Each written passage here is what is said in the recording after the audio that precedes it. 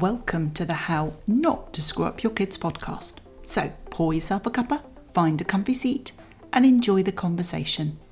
This is episode 30 and today I'm talking about all things back to school. We're talking about preparing our children's mindsets, cultivating curiosity, dealing with back to school anxieties and creating good habits.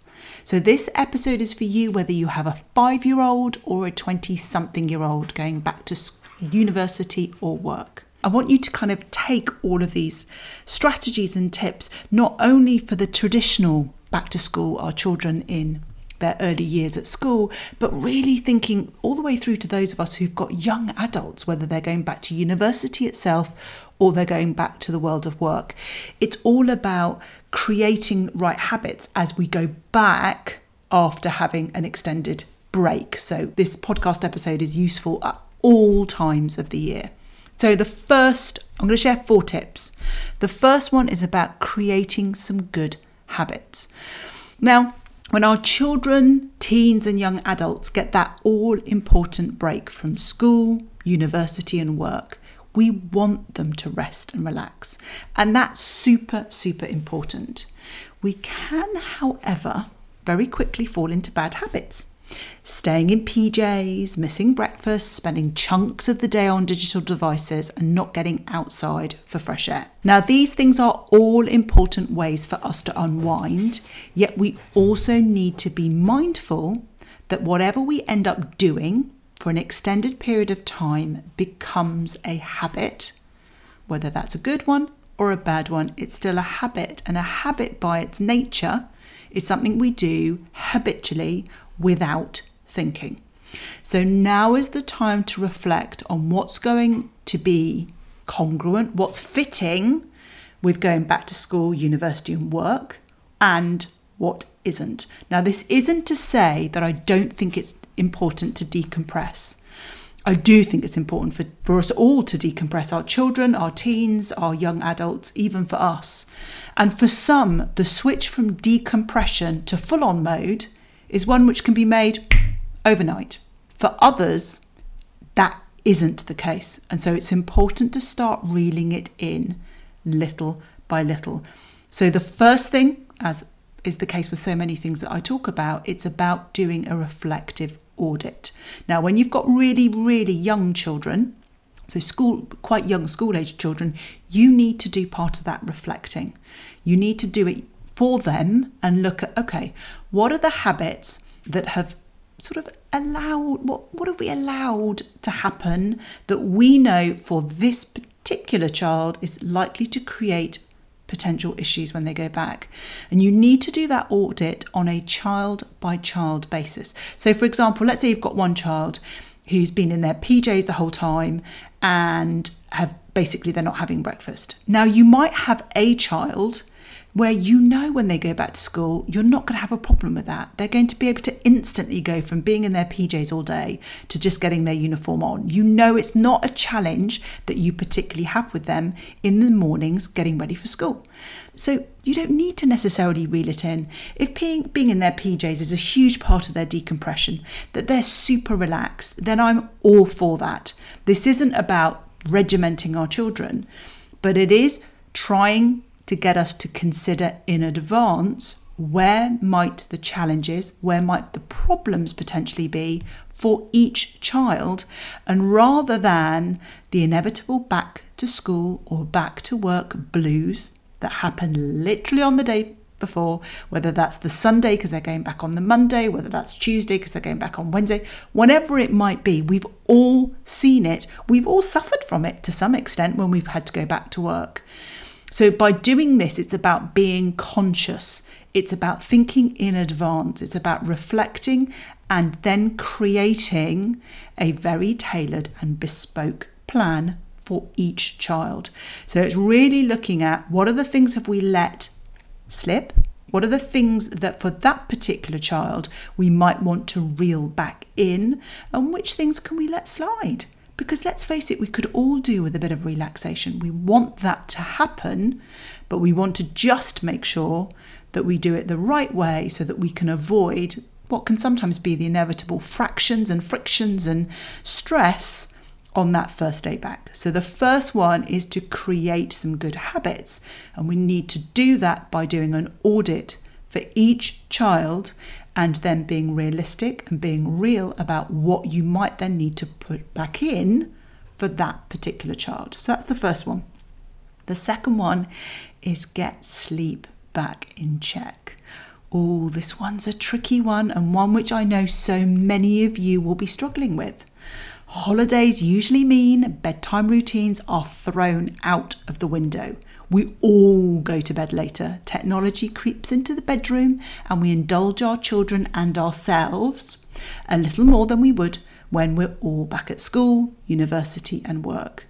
So again, use this time to do a bedtime audit, and not only do the audit in terms of looking at reinstating the habits that you had before, but also do the audit to reinstate good habits and to assess which of the old habits are no longer serving you or your family.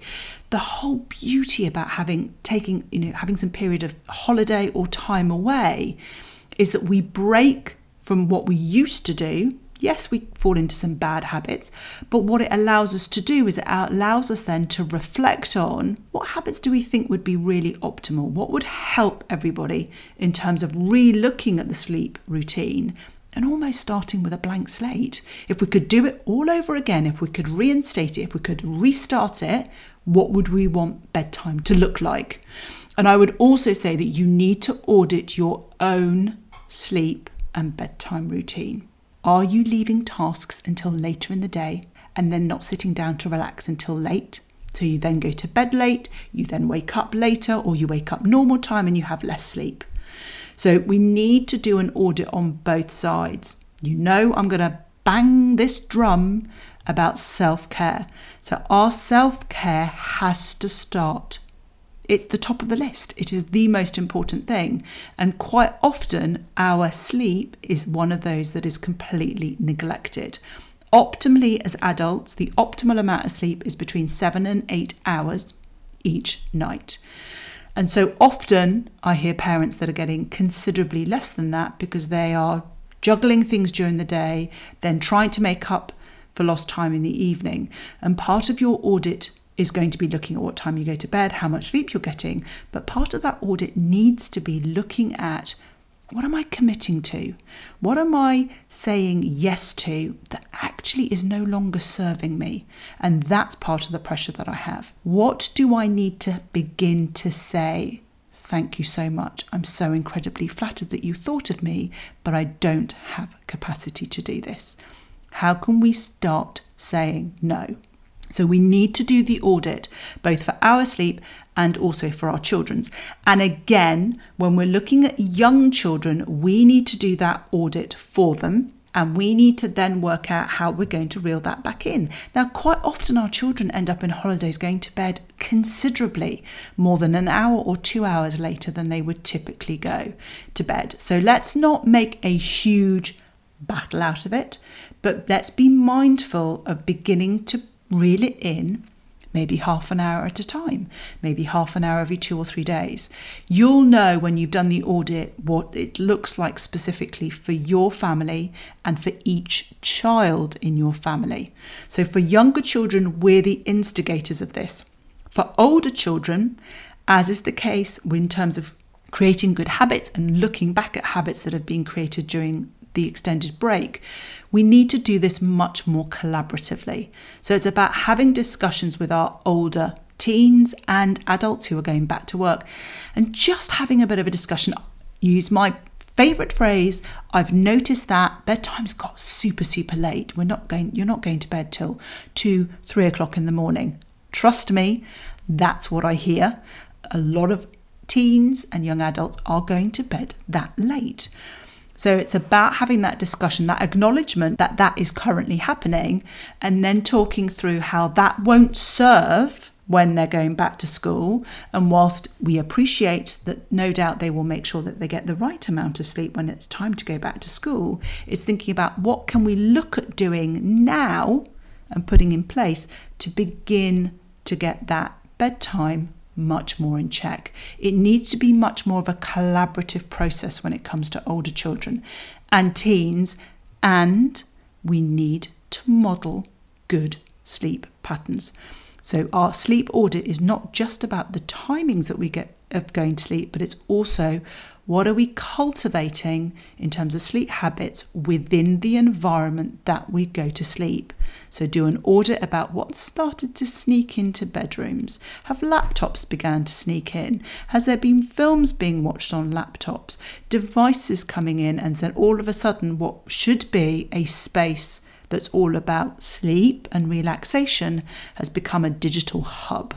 So not only get sleep back in check from a number of hours, but also get sleep back in check in terms of what is happening in there. And if you've got young children who have been using their bedrooms as places where they can play with maybe some of their Christmas presents or some digital devices because there's been lots of people around and they've had their own space that way, begin to reel that back in, begin to bring it downstairs so we're not creating challenges when it comes to going back to school. Because so often the challenges around going back to school, it's almost as if there's a switch from I've been having so much fun, I've been doing lots of things, what I want to do, when I want to do it, eating what I want, sleeping when I want, wearing what I want, to suddenly going to this what can be perceived as this regimented going back to school.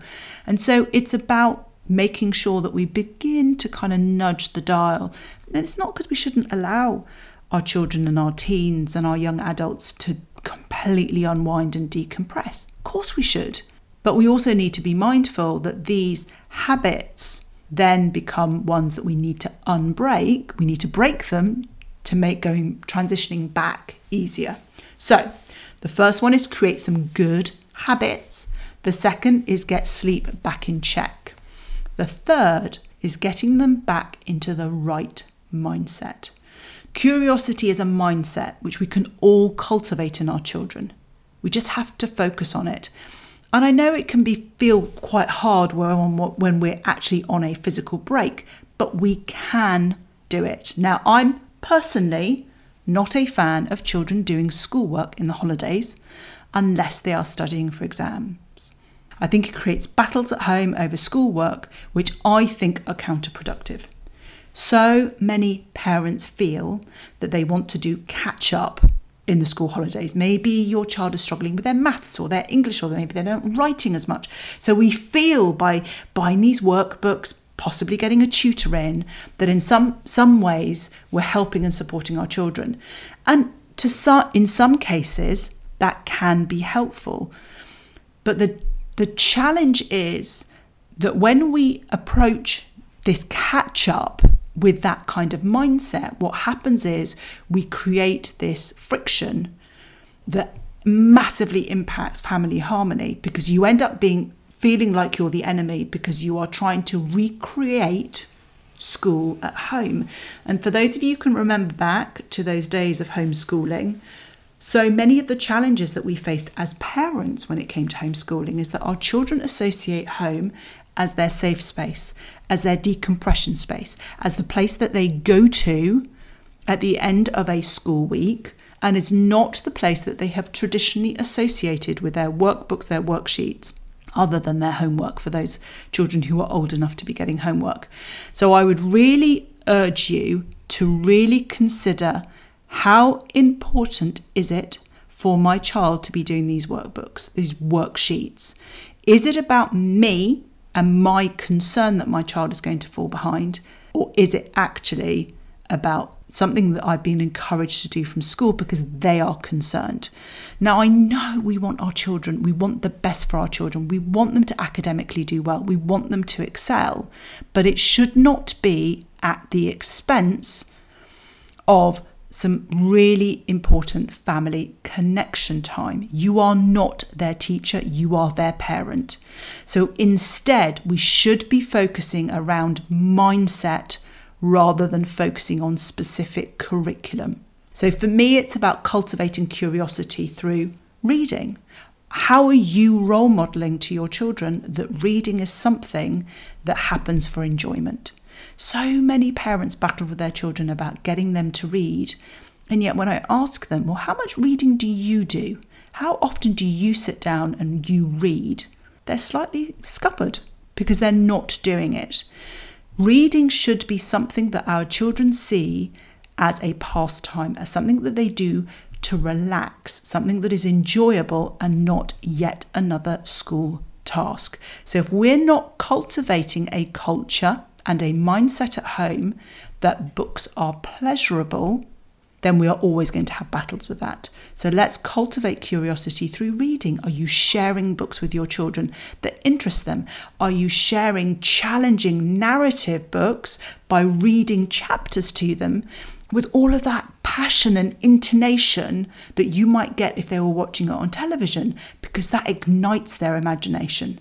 So we can cultivate this curiosity and this mindset through reading, whether we go on family outings. And these are not necessarily outings where you've got worksheets and you're speaking to your children in that sort of perspective, but it's about thinking, what passions and interests do my children have, and how might we be able to focus in on that and expand that by doing something together as a family. And then our children naturally learn so much from those experiences that we have, whether it's collecting daisies when you're out on a walk, whether it's looking at rocks at the beach. All of these things encourage and promote discussion, and that's what we want to do. Curiosity and a mindset, because those are all transferable when we're looking at the school setting. So the 3 tips so far are creating some good habits, get sleep back in check, and get them back into the right mindset. Now, for older teens, when we're talking about getting back into the right mindset, it might just be helping them to switch away from a dependency on digital devices to getting them back switched on within conversational things. So getting them tuned back in to family time, connecting back to family time downstairs. Not that we want to disconnect them from their friends, absolutely not, but it's about switching them in that way and reconnecting them to their reading too, as well as being part of that wider, broader family in terms of going away. And my 4th and final, and probably for a lot of you, one of the most important, is about dealing with any back to school anxieties. And I would encourage you to do this sooner rather than later. So we quite often have children who are a little bit nervous and a little bit anxious about going back to school.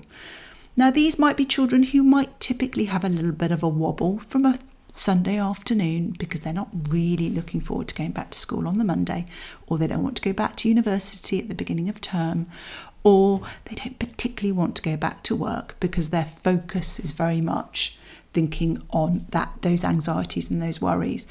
And quite often the temptation for us is that, oh, do you know what? They're having such a lovely time. Let's not open up that can of worms, because we don't want to spoil what has been a really lovely time and something that's quite harmonious. And to be honest, I completely get the logic with that. But equally, what tends to happen is if we ignore it, then, oh my goodness me, does it bite us on the bum when they go back, or hit us really hard because we've not began to have those preparations and those discussions. So how much you deal with this depends on how much of a worrier your child is and how much of the anxieties are there in terms of going back to school. So you're going to need to do this in terms of a range of how nervous or anxious your child might be about going back to school. So the first one is just being honest with yourselves. It's not, if you've got a child who is tearful going back to school after half term, or is typically one that is a bit tearful and upset going back to school, then it is not going to have suddenly disappeared just because they've been the most happy and the most cheerful person through all of the holidays. So we're going to have to deal with it. And one of the ways that we can do that, if there is a real separation issue, if it's about the anxieties about going back to school are much more to do with being separated from you, then we can start preparing our children for that by beginning to create some separation from you in advance. So maybe you might pop out a little bit more. They might go and see grandparents a little bit. So we're trying to recreate a little bit of that anxiety that would be there with them going back to school, but doing it in a bit of a controlled environment. So it doesn't become suddenly this huge thing when they go back to school because they've spent so much time with us. And now it's like a plaster that we're ripping off quite suddenly and it feels intense. So if you've got a child where that is one of the reasons why they're worried about going back to school because they don't like being away from you, then how can we begin to create a little bit of that separation? Can you go out for a little bit and then leave them with your partner? It's just thinking through how can we begin to create a little bit of that stress and anxiety in a managed way so that when they go back to school, it doesn't feel quite so intense. If you've got a child who might be worrying about going back to school because actually they're struggling with friendships or there might be some challenges around the social side of school, then it's thinking through what can we put into place? What can we do to help scaffold our child during these last few days, these last couple of weeks before they go back to school, around the friendships? I'm a huge fan of play dates. They are so important for young children, teens and young adults. Although obviously, I remember quite vividly my youngest saying to me, I asked her about, would you like to arrange a play date? And she said, Mummy, we don't play, we hang out. So whatever it is that your children are doing, whether it's a play date or hanging out or going to the cinema, if part of the challenge is around the social side, maybe they find friendships difficult, maybe they're not terribly confident, maybe you've got a dynamic in their year group and some pretty strong personalities. Whatever it might be, it's thinking, what can we put in place? How can we encourage and promote some of that boosting of that confidence in those social areas and that social arena that might help them when they transition back? Who might we be able to organise some time with when we're talking about younger children, when we're talking with our older children where we're no longer arranging those sorts of things? How can we encourage them to stay connected with their friends? Now, it's not always possible to arrange catch-ups. They might not be able to physically meet in person, but in this day and age, when they're on their digital devices in so many ways, can we recreate some connection either through FaceTime or some way of them making sure that they've touched base? Because the reason why it's so important is that they've got something shared, an experience, a discussion, which they can then take back with them and makes that transition back to school feel less overwhelming. So whether you've got a child who's anxious around the separation, whether it's a child who's anxious around the social aspect of it, we can put those things in place. And if you've got a child where school is just challenging because maybe they're lacking in confidence around their academics, this is where, again, we might be looking at scaffolding. So it's understanding, where are the challenges particularly for my child? What might we be able to put in place around their confidence, around their mindset, very specifically around growth mindset. So this isn't, if you've got a child who's super anxious about schoolwork, maybe they think their spelling is awful and their handwriting and they hate English because they don't think they're creative and they think they're really bad at maths. My view is that that doesn't mean that what we do is that we fix it by giving them lots of English and giving them lots of maths to do.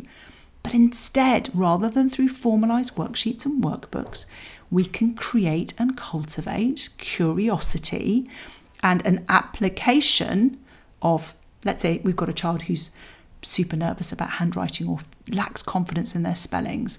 Maybe they can help you with a list of things to do that can encourage them to write things, but they're not necessarily writing an essay. Maybe we can encourage them to have a daily practice of gratitude where they write down 3 things that they're grateful for. Again, we're encouraging them to write, but without the formalised aspect. And what I would urge, although we have got an upcoming podcast very specifically about how we can create and cultivate a positive learning environment, is when our children are writing these things down, let's not check their spelling.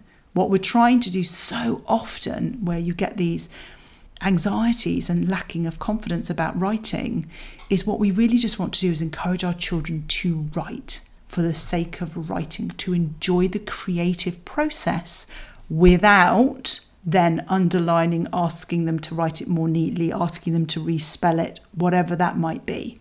So it's really encouraging them that way.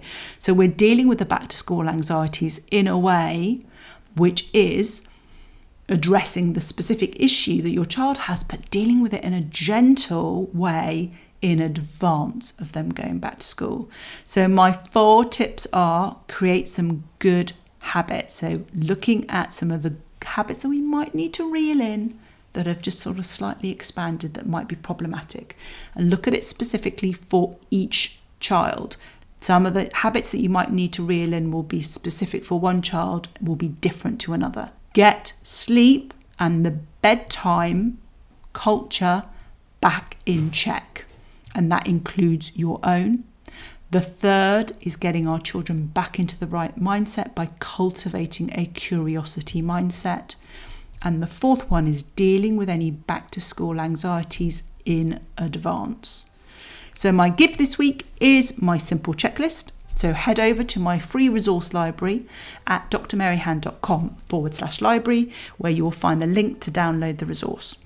All you need to do is pop in your email address and you'll get instant access not only to this week's resource, but all the other free resources across all my podcast episodes. As ever, if you have enjoyed this episode, I would love it if you could follow and review this podcast so that others can find us and we can spread the love. So until next time,